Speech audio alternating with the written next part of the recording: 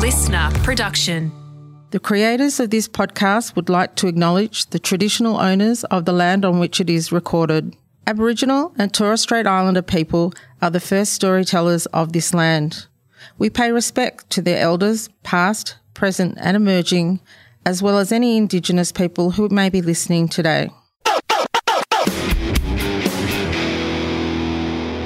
The following episode of TOFOP is rated MA for mature audiences. It may contain sexual references, time travel references, allegations of bin misconduct, and mild coarse language. TOFOP advises that this episode is not suitable for anyone under the age of 15 or anyone who thinks a comedy conversation between two old mates sounds like a terrible idea for a show. Minors must be accompanied by a parent or guardian. This is John Deek speaking.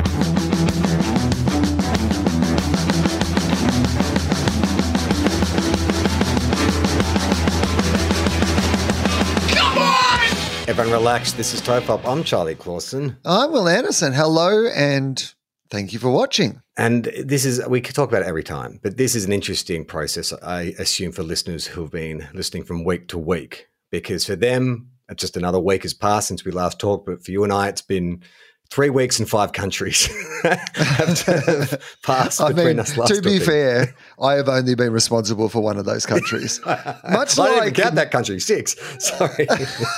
much like I've stayed in the one spot. Much like the content of TOFOP, it does really rely, like particularly in the last couple of years, on you doing things and me just staying in the one spot, and then hopefully you bring some content to the table that I can make fun of. So hopefully that is the case again. It was funny. I caught up with Osher when I got back about a week ago to talk about Dad Pod and stuff. And I saw a picture of you and Osher at the Australian Podcast Awards. Was Dad Pod up for an award at the Australian Podcast Awards? We were up for the Best Parenting Podcast. Odd system of announcing winners at the podcast award. I've never been to a podcast awards before. No, because we don't enter. Because we don't enter. Because it costs $200 to enter. That's right. And at tofop.com, we do not believe that is a good allocation of the limited resources we have. Exactly. But I felt like, I wanted to go and support the show, and not just, Osher, but, there's a lot of people who work behind the scenes. And so I only landed back in the country on Monday, had an hour at home, and then jumped on a flight to Sydney. But it was about 45 minutes into the award ceremony that I was like, this is a mistake. Like award shows can be a mistake, most of the time. But, when you're jet lagged and stuff, and our category was done, like we were the third up, and it's like there is still 27 categories to go or something. Now, did you consider just storming out? Because I assume you didn't win. We right? did not win. We came, but how's this? We came runners up. So they don't just announce the winner. Hey, here's the nominees, here's the winners. They announce the nominees, and then they do a bronze, silver, gold, right? Hang on. How many nominees are there? That's the point I'm getting to. In some categories, there was like 5. In some categories, there was 4. So, shut up. No, you can't do that. What it felt like. And the loser of this category. The 2 losers, the singular loser. Yeah. In a 4-person category, you cannot be giving out a 3rd, 2nd, and 1st. You might as well say cruel. In last place. It was hard. And once I realized that, because we were like the 3rd award up, I'm like, please let us just play. I thought bronze, just give us bronze at least. I didn't think we'd win, but just give us a placing. So I don't even know how the awards are judged. I mean, I don't know if it's like fan voted or if there's like a team of people or whatever, but I do not know what qualifies a podcast expert. And then podcasts are so niche. Like, are you hiring experts in parenting? Were there a bunch of like pediatricians listening to the podcast, or was it just like me? I mean, if someone asked me to judge like a parenting podcast, I wouldn't fucking know which is a good one or a bad one. That's why I'm doing one. I'm trying to work it out. I imagine there is some sort, and again, I know nothing about these podcasts, but I imagine there is some sort of industry awards, because I know there is fan voted awards because I hear them talk about it on the Weekly Planet, right? There is some that are fan voted, but the majority of the industry awards. That is generally the case with most awards, right? Whether it be the ARIAs or the actors or the Logies, they have industry categories where they'll have like a panel of people from the industry who vote on the awards. versus they'll have like popular choice awards, which is just your general, anybody can vote for those awards. I imagine that it's similar with the podcast awards as well. Here's what I will tell you. I have been a person who has voted on things in the past. I have voted, I know, in the actors, and I have voted in the arias. I've been on those like industry panels at various stages in my career. And when I was doing both of those awards, it certainly wasn't, it wasn't like they said, okay, you're a comedian and you host like a panel show, so we're going to get you to vote on comedy and panel shows. No. It was like you vote on everything that's up for an actor. And I assume the system is meant to be that you go out and then watch like an episode of each of those things. Here's what I can tell you I did not do. That. Yeah, okay. You vote for the one that you've heard of or the people that you like or the one that you think might be the best based on your limited amount of information, particularly in the categories. There might be some categories where you genuinely have, listened to all 5 podcasts or watched all 5 movies or whatever it might be. But there are some categories that you're like, I'm never going to have, like, I haven't heard of any of these in this category. And the arias, like, I'm not even in the music industry. Yeah. I just worked at Triple J. And they're like, do you want to, good enough. That'll do, I guess. Welcome. You get to decide which the best country album was. I will. I went and saw Armageddon, and now I'm in NASA. It's amazing. They invited me to join NASA. Sorry, the only plans I can come up with, though, is just like drilling holes in asteroids and blowing them up.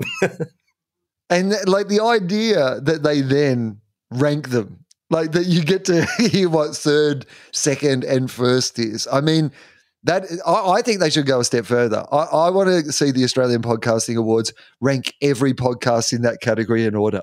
So if it's parenting podcast, they literally go through every parenting podcast on iTunes and they rank them in order from last through to first.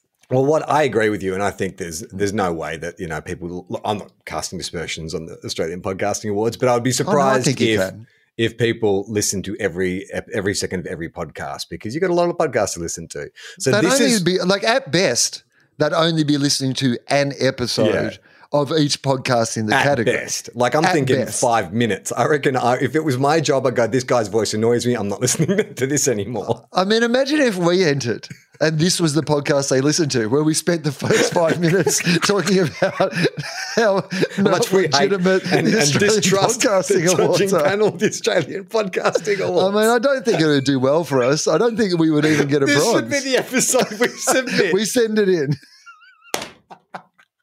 Brilliant. I love it. Well, I think I agree with everything you said. And I think that that's why it has paid dividends to be at least, I would like to think that he considers us friends, but at the very least,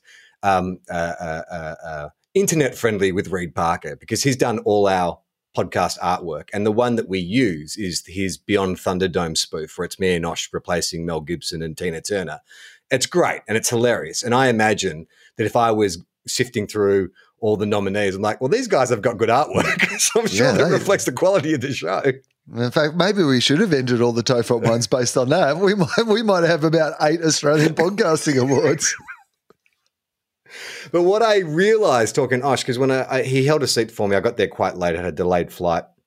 And we were chatting and stuff, and he was talking about all this. Can I ask where it was, by the way? Just because I saw the photo of you and Osher there. At the Seymour Centre. Now, sitting next to Osher, by the way, and I know it's a podcasting awards, but it's essentially like a radio industry awards. There's a lot of radio people there.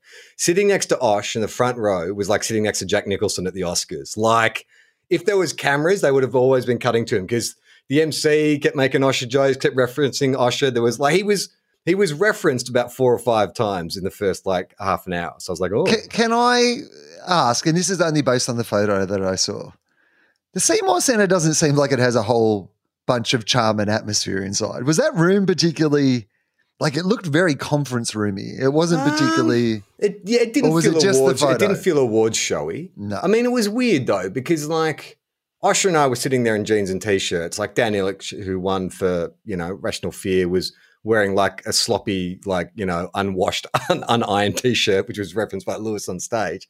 Like, but then there was women in like who busted out their best dresses. So it was a very strange mix of kind of, it was an awards show, but then there were some dudes in tracksuit pants. So Was Abby Chatfield there?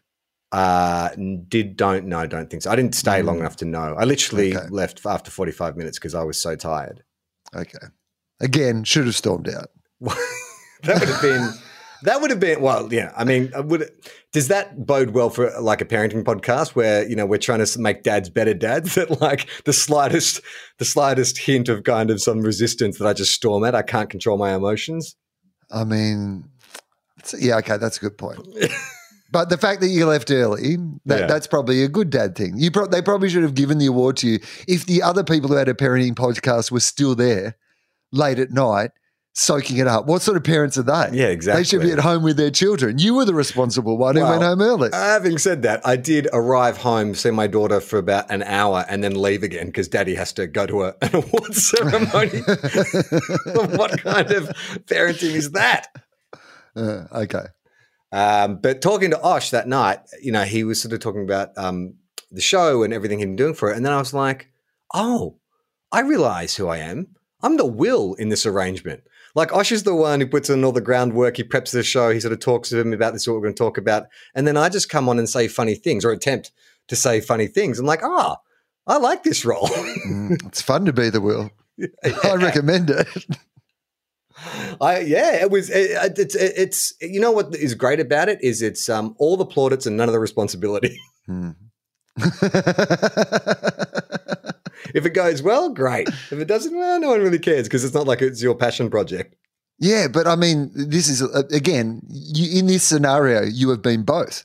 You've been both the Will and the Charlie because you've gone to this thing in your capacity as the Will of Osher in your relationship. Yeah. But then you've brought this content to this podcast as the Charlie. As the Osher. And I've got to be the Will. You're the Osher. Yeah, you're right. I'm Charlie. Hang on, I'm Charlie and you're Osher. So it's been a tumultuous few weeks. So I didn't know if I could talk about it at the time, but I've since spoken to the producers. It's fine. The reason I've been traveling is I've been hosting Getaway. So this job sort of came up a few months ago, and it's one of the great media jobs. Getaway, isn't it? It fucking is. Like I know you're meant to sort of be like talk things down and but. It is one of the best jobs going around. Like, it's fucking all the fun of travel with none of the hassle, none of the responsibility. Your accommodation's taken care of. Someone handles the visas. You just go to the fun stuff and do, well, not necessarily fun stuff, but you just go to the interesting stuff and just do all that and don't have to worry about, I've got to pack my bags and get to the next place or got to book this flight to whatever. It's all done for you. Yeah, and like you said, maybe not necessarily the fun stuff, but the stuff that's probably worth doing that perhaps you wouldn't have done if you went to those places left to your own devices. So, yeah, because you're doing it to show off, wherever you are and what the things are to do in wherever you are, and it's all been arranged for you. I think, I think it's a great, it sounds to me like an excellent way to travel. I mean, I'm sure that you don't get to spend as much time in any of the places that you would like to because of the nature of having to keep moving and keep filming and doing these sort of things. But insofar as media jobs go, it's a good media job. Well, here's what I loved about it. And this is like from someone who hasn't done a lot of hosting, mainly, acting is probably what I'm best known for and what I've sort of been employed the most as. So I'm used to it taking forever. Like I'm used to like makeup, wardrobe, sit around, come up, stand up, work for like 5 minutes, sit down, wait another 15 minutes, the lights have been changed, get up. And that, so that takes like a scene might take an hour and a half to shoot like a, 30-second, 40-second scene. But hosting, it was me, my producer, a cameraman and a sound guy, and that was it. And it was just do it, get out, get done. It was like, felt like I was one of the Expendables. Like just getting dropped off in this remote location, go out, we need this, we need that, the other. And because I guess I have an acting background, like the producer, they come up with all the copy for you. And so they said beforehand, we can write it for you, just send you like pages and you can learn it if that's what you want to do. Or if you feel like you can wing it, that's great as well. And I said, oh, well, let's see how I go. So write some stuff for me and I'll see how I go. And so the first couple, I'm like, yeah, great. But I think I can do this. Like I can come up. I talk a lot on my various podcasts. So then like all you're really doing is just thinking on your feet. So the hours are long because you try and get as much footage as you can. but it's always something different. It's always something new. And it's that thing of you don't repeat the same action again and again and again to get it right.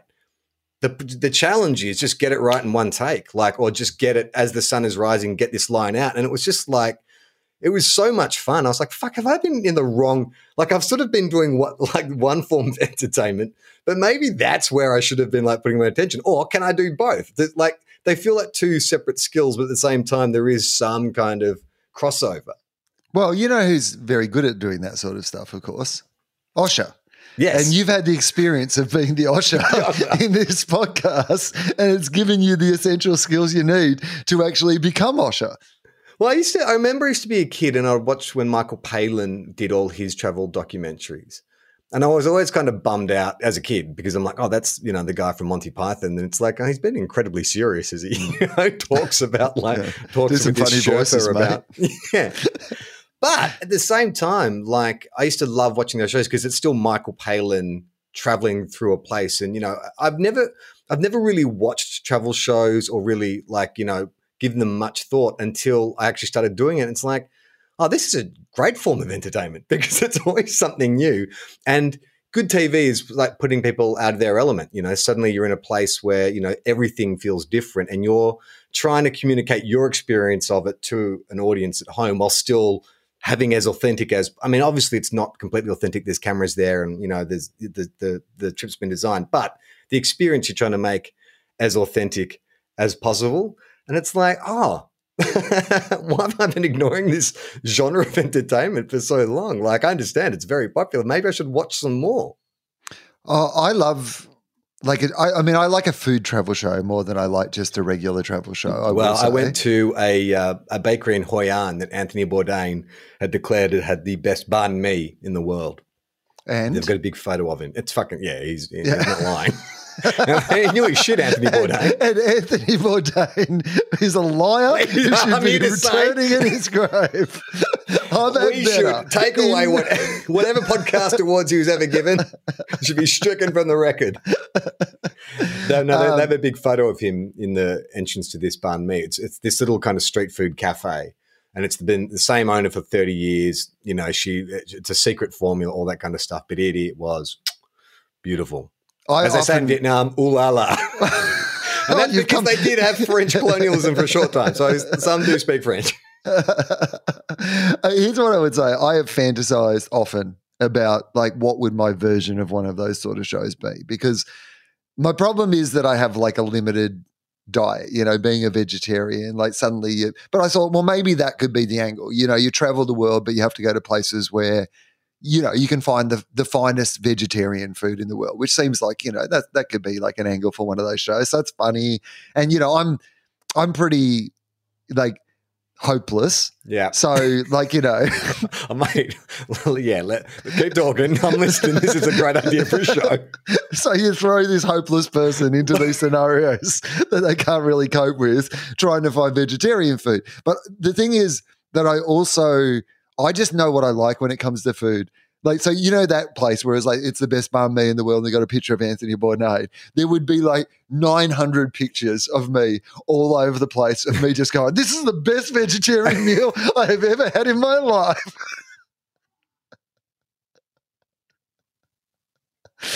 This is the best toasted cheese sandwich I have ever eaten. This is the best hotel buffet I've ever had in my life. You're meant to actually leave the hotel and try some of the other things. Don't have to. This is great. This French you can toast. Eat as much as you want. What are you talking about? Mate, there was one buffet, one hotel we were staying at with a buffet breakfast. They would make these little French toasts, but they would cook it fresh. So you'd sort of go up to the egg station or whatever, and they would make it. And I don't know what they did. I've never been a French toast guy, but I think they were mixing either a bit of some kind of a sweet syrup or sugar with a bit of cinnamon in the egg, and then just the. I don't really I try not to eat white bread, but think of the whitest Think of a bread so white it's got like an alt-right Twitter account. It is the whitest of, it's the Aryan slice of bread. Like there is no nutritional value. They must have just like, you would have been like what I said that I was going to be like, because you don't normally eat things that have like, so everywhere you went, you must have been like, this is the best. I'm full of sugar and MSG and I've never felt better in my life. We can shoot for 23 hours a day. 100%. But this French toast was just like, it was so good that it was Would you say it was ooh la la? Ooh la la. As they say in Vietnam, ooh la la. It's absolutely delicious. But it was just that that part of the trip was all great. Like, hotels and stuff. I love traveling. It's sort of, I haven't really, this trip was, the first time overseas since COVID. But it was, I sort of said to the producer and the cameraman, I said, look, like, I want to do a good job. So I'm up for anything. Like, whatever you put your rookies through, like, serve it up. So, of course, there was the let's go to one of the wet markets and you can eat something weird challenge. Oh. And so, I mean, after the last couple of years, that's a tougher challenge than perhaps it was even 3 years ago. Would you like to try this bat, sir?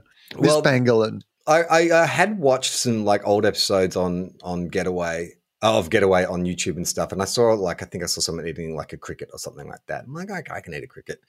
So we went to this market in Cambodia, and there was a choice of cockroaches, deep fried tarantulas, or deep fried baby birds. So like just basically looked like still had their heads and claws, their talons and stuff like that. So so before you say what you did, I would do the cockroach. So feels snacky to me. But all right, before you settle on the cockroach, let me describe the sizings of things. So the baby birds are actually small. Yeah, but I don't like the idea of eating like a baby anything. So that the baby bird rules that out. I mean, I know that like people eat birds already, like chicken and turkey and all those things are birds, but the idea of eating like a baby anything I'm not into that. So no baby bird. Okay, so then slightly smaller, but not that much smaller, were the cockroaches. So they were about 1.5 inches. They were big cockroaches. And then the tarantula was probably about 3 times the size of the cockroach. And the one thing I thought when I saw them was like, well, at least they're deep fried, so they won't resemble what they are. That would have been my thought as well. If you deep fry something enough, then you won't know. But I assume they still look like the things that they are. They look like a more nightmarish version of that thing. Yeah, so I don't want to eat a deep fried baby bird that looks like a baby bird. No, thank you very much. If Freddy Krueger was a bird, that's what it looked like. But I said to them, look, if you want good TV, I said, I'm actually a little arachnophobic. Like I don't dig on spiders. And so they said, cool, that's definitely what we're going to shoot then.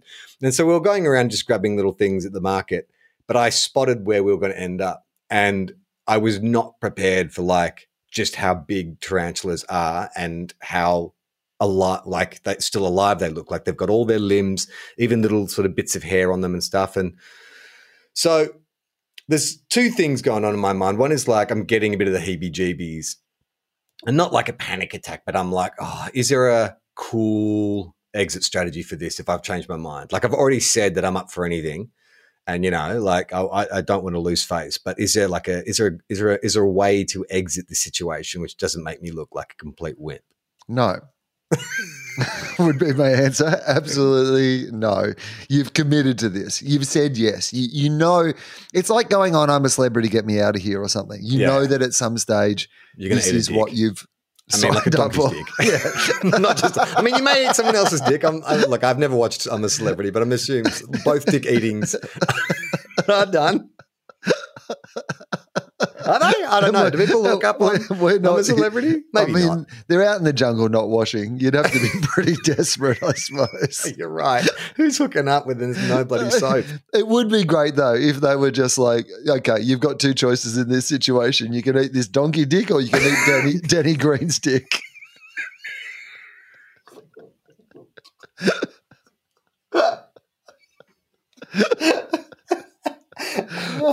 with the donkey.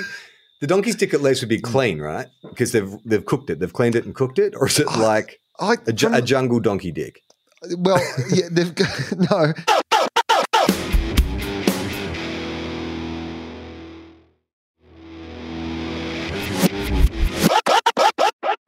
From what I see on those shows, I feel like they make it as gross as they possibly can make it. As long as it's not going to kill the person. But from what I hear, like you know, they're happy to upset your stomach and like have you have like diarrhea for 3 days and like vomit up and stuff like that. So they're not. Yeah, they're just. Well, no one told me that. Yeah. No, and I don't think Getaway would be doing that because Getaway's trying to entice people to go on a holiday. I'm a celebrity, get me out of here is not trying to get people to like go on a holiday in the jungle. But this particular segment, it was the same thinking, which is let's get someone on TV to do something they're not comfortable with and that'll be fun. Every time I used to watch like shows like Fear Factor or I think there was other ones where they would, you know, eating bugs was like a challenge, or drinking snake wine. And I'm always like, how is that like fear related? It's more gross. Like I don't associate fear and being grossed out as being the same thing, but I get it now because like the idea of eating this bug activated like, you know, fear in me. So we went over to the basket, and so this is all on camera. And so they're saying, look, we just want your absolute natural reaction. So just, you know, tell us about how you feel about spiders and all that kind of stuff. And I was with a guide as well. Lovi, who was like, you know, talking me through the history of it. And the reason, you know, it's actually, it's steeped in kind of tragedy, the reason why this is street food. And it has to do with the Khmer Rouge. And, you know, when people were desperate and starving and, you know, living in the jungle, they were so desperate that they would just eat whatever protein they could get their hands on. So there's an element of like, yeah, this is like all fun and stuff, but you don't want to be disrespectful of why this is a food, you know. Oh, how this is so disgusting. How can you know? No, that's not an option. But in my head, I'm like, this is disgusting, and I don't want to eat this, right? So I put it in. I ask Lovi. I say, like, how was this normally done? Like, do you pluck the legs off? Yeah, that's right. That's good. I'm glad that you actually thought to ask that. Like, is there a way? Is there a way that they normally eat it? Well. Interesting you should say that because he said, no, just like, you know, just stick it in your mouth, start at the legs and eat your way through. And so I did. And look, it's actually was not as, I thought it was going to be a lot sort of like chunkier because they're thick Huntsman. But what it actually tasted like was beef jerky, just like dry protein, a little gristly. Bit gristly, but really dry. Like it was sort of hard to swallow. They'd obviously put spices and stuff on it, but clearly, you know, I always made the joke that you deep fry anything and cover it in like sugar or salt. It's edible, but yeah, and there's some things that are a bit tougher than others. But the worst part was the legs, because it's a spider's legs. They're designed to cling to things. So as you're swallowing the legs, you can it feels like it is crawling down your throat because you're just getting these little prickly legs. So I was going through that, and then I got to the abdomen, which is really tough, and got through that. Does anything squirt? Is there any like? No, that's what I mean. It's like all dry. Beef jerky. There's nothing inside that like. No secret surprise. I'd be happy with it all being like dry and gristly than I would with something at some stage popping. I don't think like when I watch those things when they eat an eye or something like that, and then it like the eyeball pops and it's. That's too much for me. But if I knew that it was all just going to be dry and gristly, I think I'd be more comfortable with that. Yeah. So, well, actually, and you're right, because once I sort of realized the texture of it wasn't squishy, because I just didn't want to taste any, I don't know, like I don't know the anatomy of a spider, like web spinners or guts or any shit like that, but it wasn't. So I got that take down, and then this is a bit of like, you know, behind the scenes. Had to do a second take because they wanted to get a closer angle on it. So I actually ended up eating 2 spiders, but I was okay with it by that stage. And then they were like, oh, actually, something happened in that one. Sorry. You've got to eat one more spider. Like Kubrick, 100 takes later. Yeah, we think we got it. So then later on, so we're on this cruise ship. So now, can I ask you this? Sorry, before we move on from the eating. No, this is still within the spider story. Okay, cool. But I want to know with the second spider, was it easier to eat the second spider once you knew what it was going to be like, or was it harder because you'd already eaten you were full from eating a spider? It was easier because I just chewed I chewed like crazy. The first time I'm trying to talk, and entertain and convey the feeling of what it's like. The second time I'm just like, I'm going to shove this in. I'm just going to eat the spider. But it was like I did drink about 2 liters of water after that because I'm like, I can still feel the legs inside my throat. So back on the cruise ship that we were traveling up the Mekong on, they would change the menu each day and to reflect, whatever part of Cambodia or Vietnam you're in. So you're getting these like delicious sort of regional dishes. But one lunch, they had like a bowl of tarantulas, but then they had cockroaches and crickets and silkworms, like every bug under the sun. And I was talking to one of the crew. So I've eaten a cricket. Right. Because that's a bit of a trend, because, if you're vegetarian, apparently crickets don't count, like they're insects, and you're allowed to. Are the crickets cool with that? Well, I don't think anyone's asked the crickets, but apparently that's the new sustainable way. Well, we asked them, and ironically, all we heard was crickets. Crickets, so they were fine with it. No, I mean, as a comedian, I felt like they're the natural enemy of comedians. So I was like, fuck you guys. I guess it's because they're sustainable, right? Like the idea is there are so many of them that they're a sustainable way of having protein. And I tried them, and they seemed quite edible, like crickets, I've got to say. Just they felt very like any sort of, what's that, like a whitebait or a shrimp or exactly. Something like that. They had that same sort of texture. They're quite small too, so you can throw like a handful in. Yeah. By the way, so was there any after effects, like on your digestion of eating the… No. Okay. And I also did not acquire… Spider powers? That was going to be my follow-up question. I was waiting, so I didn't seem too silly, but I was like, then, have you got any spidey senses? But I got anatomically accurate spider powers, so I can shoot silk out of my ass. Oh, okay. But it's made travel really, really awkward. You're terrified of your own reflection. That's right. So I was like, you know what? I'm not going to have this any more spider bit. I wussed out on the cockroach. I'll try that. And I was slightly smaller. And so I ate the cockroach, and it was 10 times worse than the spider. It was actually everything I imagined a cockroach would taste like. And you know how you're like, oh, I'd hate the squish? There was a squish. There was squish. Okay. So I busted through the shell and the wings and got to the squish, and that was just horrifying.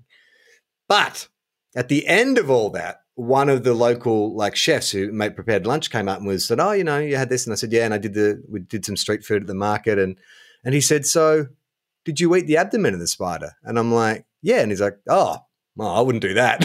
and he's like, and did you eat the shell on the cockroach as well? I'm like, yeah. And he's like, oh, no, you just meant to scoop out the inside. So it's like, I don't know if I've actually had the accurate experience or if you gave me a cheeseburger and I ate it with a paper still on top. I don't know what I've eaten really. Like the first time somebody handed me edamame and I was like, you're trying to eat the whole thing. Yeah. You're like, oh no, you meant to. I know. It's fine. You meant to take it out. This girlfriend of mine told me this story about she's got this little brother who she loves, is quite protective of, and he was moving to LA from Canada. And she wanted to kind of make sure that, everyone looked after him. And so she was telling all her friends how smart he is. He got into university on his own, on the scholarship and blah, blah, blah. And so they took him out for, I can't remember what, I think it was Mexican that night, his first time in LA. And she'd been telling all her friends that my brother's this super genius, really smart. They all look at the end of the table and he's eating the burrito, but he's eating the paper on top of the burrito because he didn't realize he had to take it down. He'd never eaten Mexican food before. And they're like, is that your brother, the super genius? The genius. So this isn't as good as people said, to be honest. It tastes really papery. Maybe he thought it was like a giant rice paper roll, like the paper was part of the… Yeah, I think he thought experience. It was edible paper. Yeah, I think so. I mean, I hope so. Now, I wanted to get to one email in particular before we go because it's quite long, but I read this at the airport lounge this morning and it was like, we need to talk about this. It's beautifully written and there's so many highlights in this that I'm sure that we'll stop along the way, and I think this will take us out to the end of the episode. Before we do that, we should just mention that, yes, all the shows are on Listener now. You would have seen anything on social media. Two Guys, One Cup is just the exclusive listener to the Listener platform. Everything else you can still download it where it is. It's just that Listener is now supporting us and helping us produce the shows. And this is a good thing because without Listener, it is uncertain whether or not we could keep making the shows. But, they've been nothing but supportive of us. We're happy to be there. But no one freak out. No, don't freak out. It's not going to paywall change or anything like that. Yeah, I mean, for a lot of people, you might not even know that it has happened. Basically, what happened was the place that used to host our podcasts, they got taken over, bought out by Spotify. Yeah. And we were like, and they were like, so your podcast will just be over on Spotify? And we're like, will Spotify give us any money for that? And they were like, nah, they're not really interested in that. So we were like, okay, well, let's see if there's some way that will host the podcast. And we've had such a great experience. I just pick up. It wasn't, they actually said, no, we'd love to keep you. We'd love to keep you. And we said, how much would you love to keep you? And it turns out not that much. Not much at all, to be honest. We'd love it. Is what we're saying. We're not going to do anything to show that pay love for it. or prove. No, that's not love. It's not love if I'm paying for it. Oh, I'm sorry, you guys are so superficial. You've heard this, the money can't buy me love. This is love. Stay for that reason. And we have had, apart from like the people who were mad that we obviously went to Listener exclusive for Two Guys, One Cup, Listener themselves have been really cool for us to work with. They've publicized our podcast heaps. They've introduced us to a new audience. This is a different deal to that, though. This is, if you don't want to get the app, there's heaps of great stuff on the app and you can listen to Two Guys, One Cup there. But if you just want to listen to it in the regular places that you listen to all the shows, they will still be in those regular places. We should take a moment to acknowledge that Podcast Mike won't be as like intimately involved in our day-to-day as he has been for the past lots of years that he has been on our podcast, but he will still be part of our world and our family. And he'll still be producing Two Guys, One Cup. Yes. And hopefully also appearing on Two Guys, One Cup to talk all about Mike's big year of football, which is going to be 2023. And he has, and part of the reason that he's actually not going to be involved intricately in the day-to-day of it is because, to be honest, he's just got a lot of his own creative stuff going on that is growing and growing, and we want to help support as well. So Podcast Mike is just one of the best people that we've had the pleasure to work with, and he's been so integral to these shows coming out in the last few years, and he'll still be part of the extended family and universe. I mean, I did see a bit of chatter online with people listening to 401 and 402 going, they kept referring to Mike, but that wasn't Mike. Yes, our third producer in a row is also named Mike because that is our policy at Tofop. We will own. The only reason we went to Listener was we demanded a guy called Mike. Pay us us what you want. Could you give us a Mike? Has to be named Mike. Yeah, I know. Let's not confuse people anymore. It's another guy called Mike. And we haven't even come up with a nickname for him. No Podcast Mike, no Mike Al. It's just Mike. Yeah, well, Mike might not be our permanent producer also. Mike just might be passing through. He might be transitioning us out of Podcast Mike into someone. It might be outrageous who's not even called Mike, Michael, or Mike. So you can only hope. And you promote your book. How's your book going? Bestseller. It is a bestseller, which is very nice, but there's still more copies of it to sell. So if you have not bought a copy yet, I Am Not Fine, Thanks, it is called. And you can find it. It's on now for overseas listeners. You have to order it from the Book Depository in Australia. It is not available overseas, and you can't get it on Audible, unfortunately. Hopefully, if it does well enough in Australia, there might be some way that happens in the future. But at the moment, you'd have to order it from the Book Depository and get it sent to you. But that way you get James Fosdyke's amazing artwork on the front cover of it, of course. And Question Everything, my television show, we actually tape tomorrow after we're recording this, the final episode of that for the season. But all the episodes from the season are on ABC iView, and I've been super proud of that show. It's been really funny. And when people are hearing this weekend at the Sydney Opera House, Friday night and Saturday night, I am doing live Willosophy podcasts. I obviously have not done that show for a year, and I'm not sure if and when it's ever going to come back, but I am doing two of them live at the Sydney Opera House, two amazing guests. On Friday night, UK superstar Nish Kumar will be my guest. Nish is honestly one of my favourite comedians in the world, an incredible comedian and satirist. If anyone hasn't seen his routine about Ricky Gervais and trans people. It's honestly one of the funniest things. So anyway, he'll be a brilliant guest on Friday night. And then on Saturday night, India's biggest stand-up comedian. Heard of India? It's a pretty big country. Yeah, and this guy is their biggest stand-up comedian. His name is Veer Das. He's a super funny guy, and I'm really looking forward to having a conversation with him as well. So Friday night, Nish, Saturday night, Veer. Still some tickets available to both of those at the Sydney Opera House. So there was, did you say it's part of Just for Laughs? Yes, as part of the Just for Laughs festival. They didn't want Tofop back on stage after the robot? That didn't entice the organisers? I mean, I actually thought that was weird. Like, because I think in a way Tofop also probably would have sold better. Yeah. Like than some podcast that hasn't been on for a year. You know, would have been a little. And he's probably more closely aligned with comedy than would philosophy. have been a little easier to plug than this thing that doesn't have regular listeners in a feed that I can't really tell people about. I would have thought, but you know, I'm not the guy making decisions. And just one last thing, we'll plug the Patreon, patreon.com/Tofop. We've been regularly updating it with videos and videos of the show, full-length videos if you want to see it. But we'll be doing brand new bonus podcast content after we record this episode or the next. And I want to say I am off all social media, but I still appear on social media, but it's all been run by my management now. So I just don't like if anyone's trying to send me a message or comment on something that you think I'm going to see. I don't see that stuff anymore. So I apologize for that. But I just didn't want people, you're being rude. Yeah, thinking that I'm ignoring them when. Well, I follow Gary Shandling's account. Is still people just keep posting on that, and occasionally I forget that he's been dead for a few years. I'm like, Gary Shandling's back. Yeah. Oh, wait a minute, no, and people are mad that he's not responding. Yeah.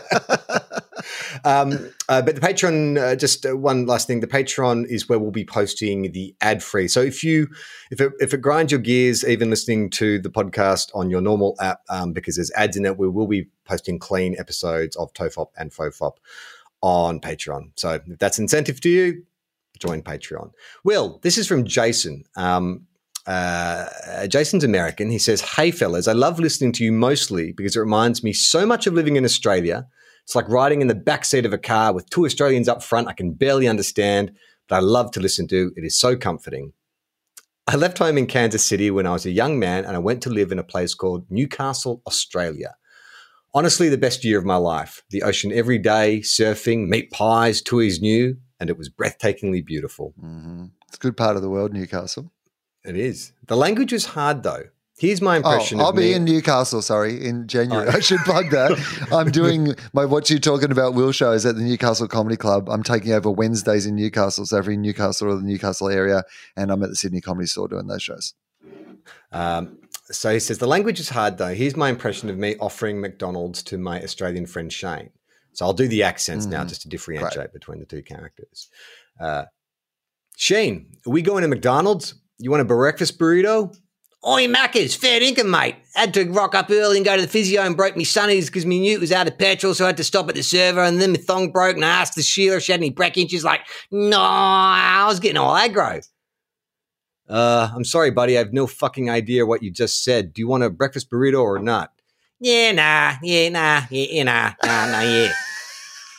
Me shaking my head, walking up. Damn, I thought they spoke English here. That's the best. That's a fairly astute observation. He says, besides the language barrier, it was such a beautiful time.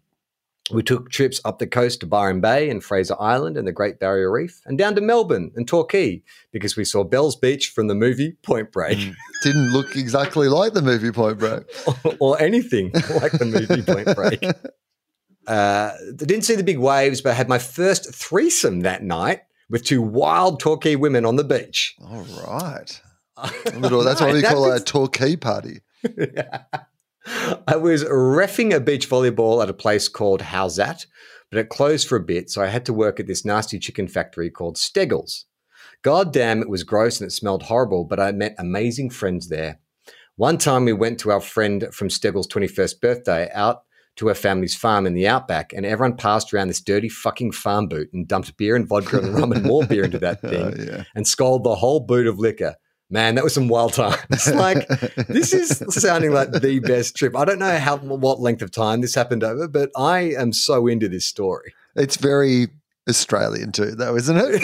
Like, it does like feel like you've really had a more authentically Australian experience than many of Australians have.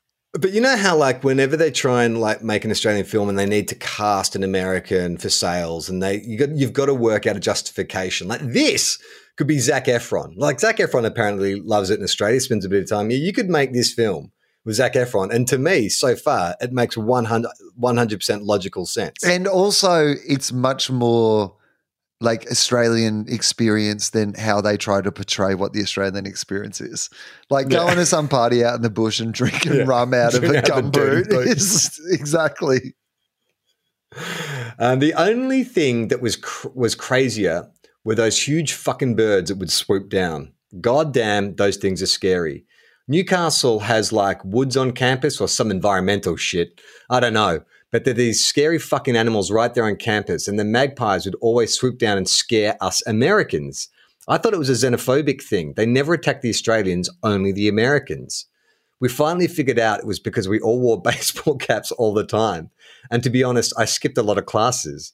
I didn't even buy textbooks. I bought a wetsuit and a Mark Richards surfboard and got a flat right next to the ocean. Like, this is... Yeah. What's that? How Stella Got Her Groove Back? It's like the young man's version of How Stella Got Her Groove Back. Like, just moved to this like regional Australian town. He just has threesomes on the beach. He's just drinking out of gumboots. Finds himself, quits school, gets a flat by the beach. I mean, it sounds pretty awesome. Yeah, it really does. And it's all around the beach too. Everything good that's happened to him has happened on the beach. Apart from the chicken factory, I would 100% go on this entire experience. If this was offered as like, you can go and have that, was his name Jason? Jason, yes. Yeah. If you could have the Jason's uni experience, like holiday, I'm like, I'd sign up. Well, this is where it shifts gears. So we've gone through this, like, you know, whatever kind of genre of film you want it to be. But this last paragraph is so beautiful and poignant. It's like a Richard Linklater film. Okay. It's like Before Sunrise. So he finishes. My roommate moved out, so I got 3 Swedish. And it's not going where you think it's going. Because that's what I thought at first. After the threesome on the beach, I'm like, oh boy, here we go. But it doesn't. It's much more tasteful and beautiful than that. My roommate moved out, so I got 3 Swedish students to move in, and they were all beautiful, both the men and the women. Kristen was the one I liked the most. She had a Swedish boyfriend that lived nearby, but she would tell him he couldn't come in, and so she would just see him the next day. That's when I would smile listening to her say that, because I knew she would come to my room and lock the door behind her, and we would make out. Still to this day, when I hear a door knocking, I think about that time in Australia. Oh, the door clicking, sorry. The night that she told me, "Du hock finne ögon."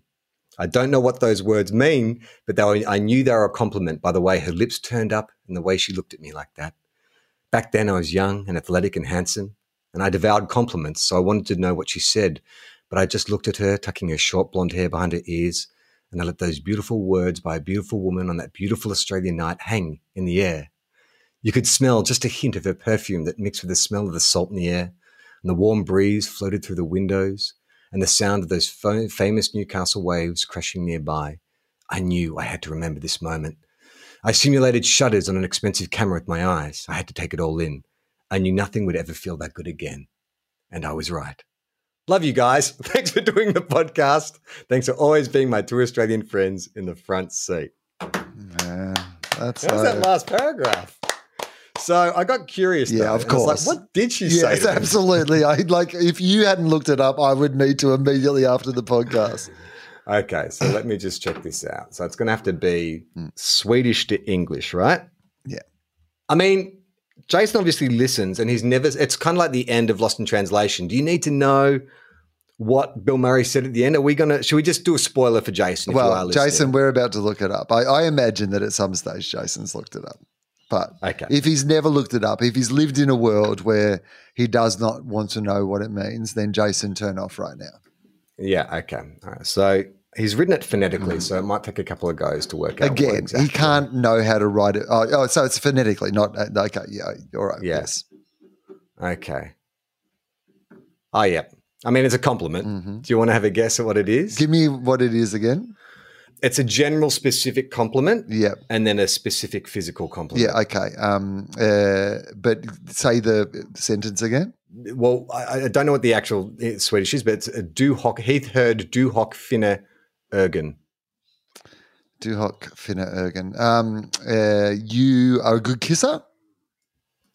You have nice hair. You have a good face. More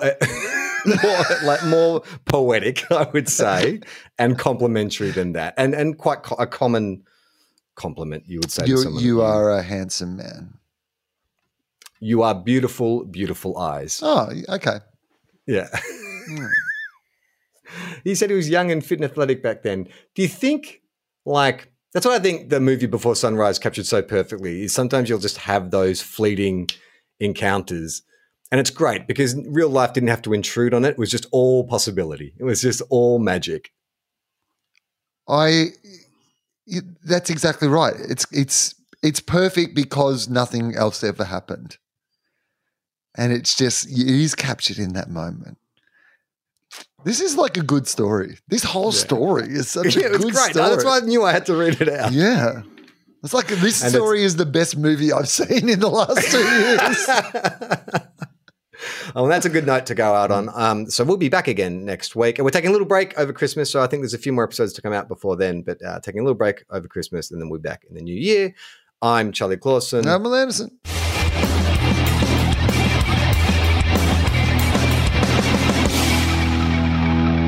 How long? Not long.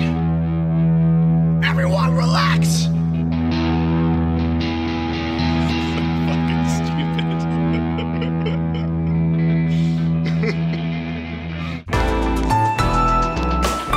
Listener.